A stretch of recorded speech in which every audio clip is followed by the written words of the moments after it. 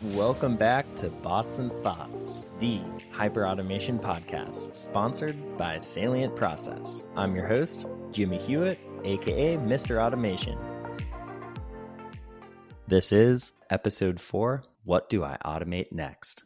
The reason we've prioritized this episode for you listeners is because it's not only one of the most common questions that directors of intelligent automation and hyperautomation practitioners ask themselves, but it also begs a few considerations across a couple of dimensions. As far as episode structure goes, we'll start by establishing 2 guiding principles at the outset, and then get into 2 considerations and what they mean in the context of deciding what do I automate next. Let's jump in. Guiding principles were not available to the earliest adopters of hyperautomation practitioners. So to give credit where credit's due, thank you to the early adopters, because your efforts to date have given this hyperautomation community 2 guiding principles that we all can benefit from. First up, find the balance between innovation/experimentation and governance. Allow me to explain. We know that too much red tape can stifle innovation projects, which is bad, but also that a lack of governance, period, can lead an upcoming hyperautomation team awry. This is also bad. Therefore, guiding principle number 1 is find the balance between innovation/experimentation and governance. But what does this look like in practice? The answer is find and build a quick win quickly.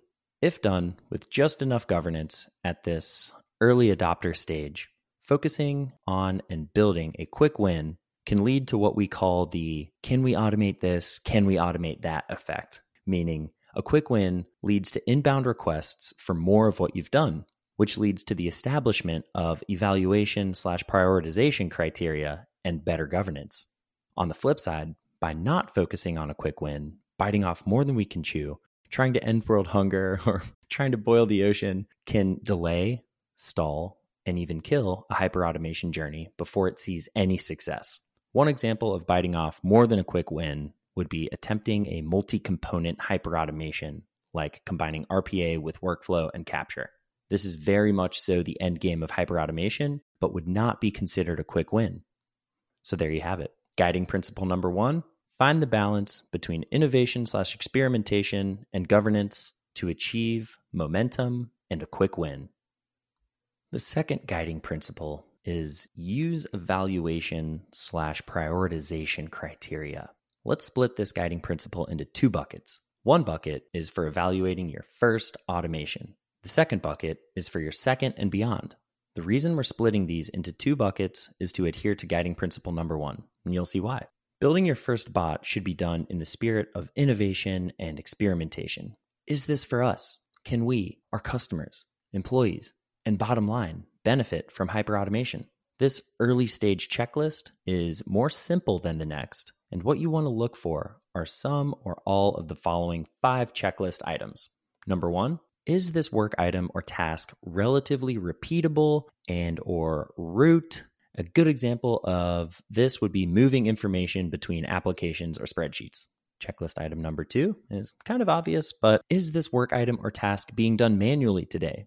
Meaning via copy and paste, or even worse, manually keying in information.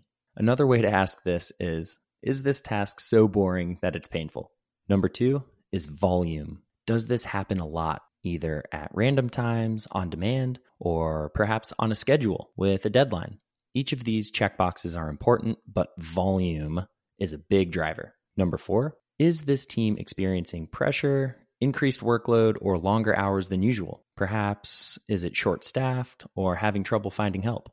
Number 5 is, since there is an element of art and science to this, common sense can help as well. What seems like a solid work item, task, or report to automate? These are the 5 boxes in our quick win checklist. Are any of your processes coming to mind? Whichever one is top of mind, write it down, and this use case will be worth looking into as a potential quick win candidate.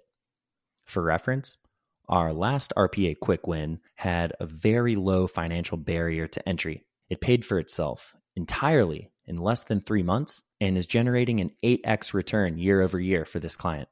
Not a bad quick win. And you can see how this creates the can we automate this, can we automate that effect. After your first quick win, we move into the second bucket. Intended use for this one is the second bot or the second automation and beyond. I think about it like a rocket ship taking off into space. It needs a rocket to propel it into space. This is your quick win. Then that initial rocket actually separates from the ship and different thrusters are used. Similarly, once you've achieved your quick win, a bit more governance comes into play, and therefore we add a higher level evaluation criteria, which is, does this use case align with your North Star?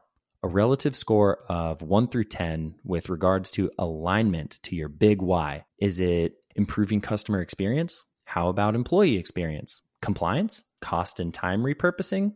ROI? Whatever your North Star is, ensure that you're prioritizing your next automation with this in mind.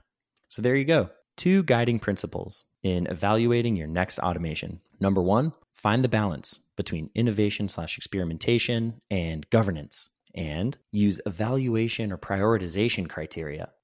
Next, let's review 2 considerations on top of this. Number 1, consider your hyperautomation practice's level of maturity. And number 2, what hyperautomation tools and capabilities do you have access to and are you ready for? Consideration number 1, your hyperautomation team's level of maturity. When determining which automation to build next, one size does not fit all. Take into account what automations have you built to date.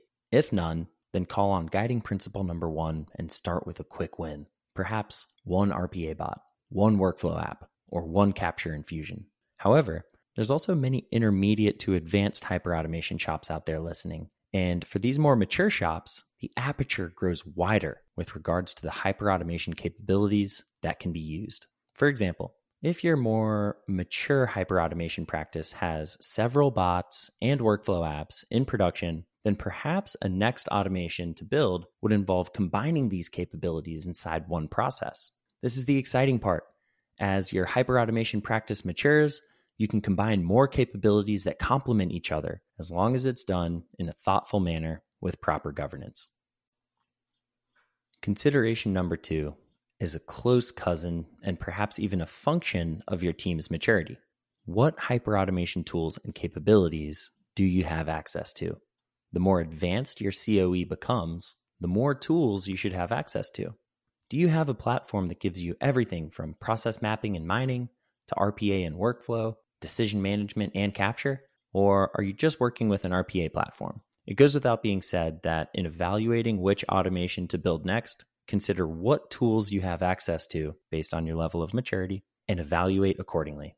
Let me give an example. If you're just getting started, perhaps your tools are process mapping or modeling and a base RPA platform. This is all you need to get started with your first several automations.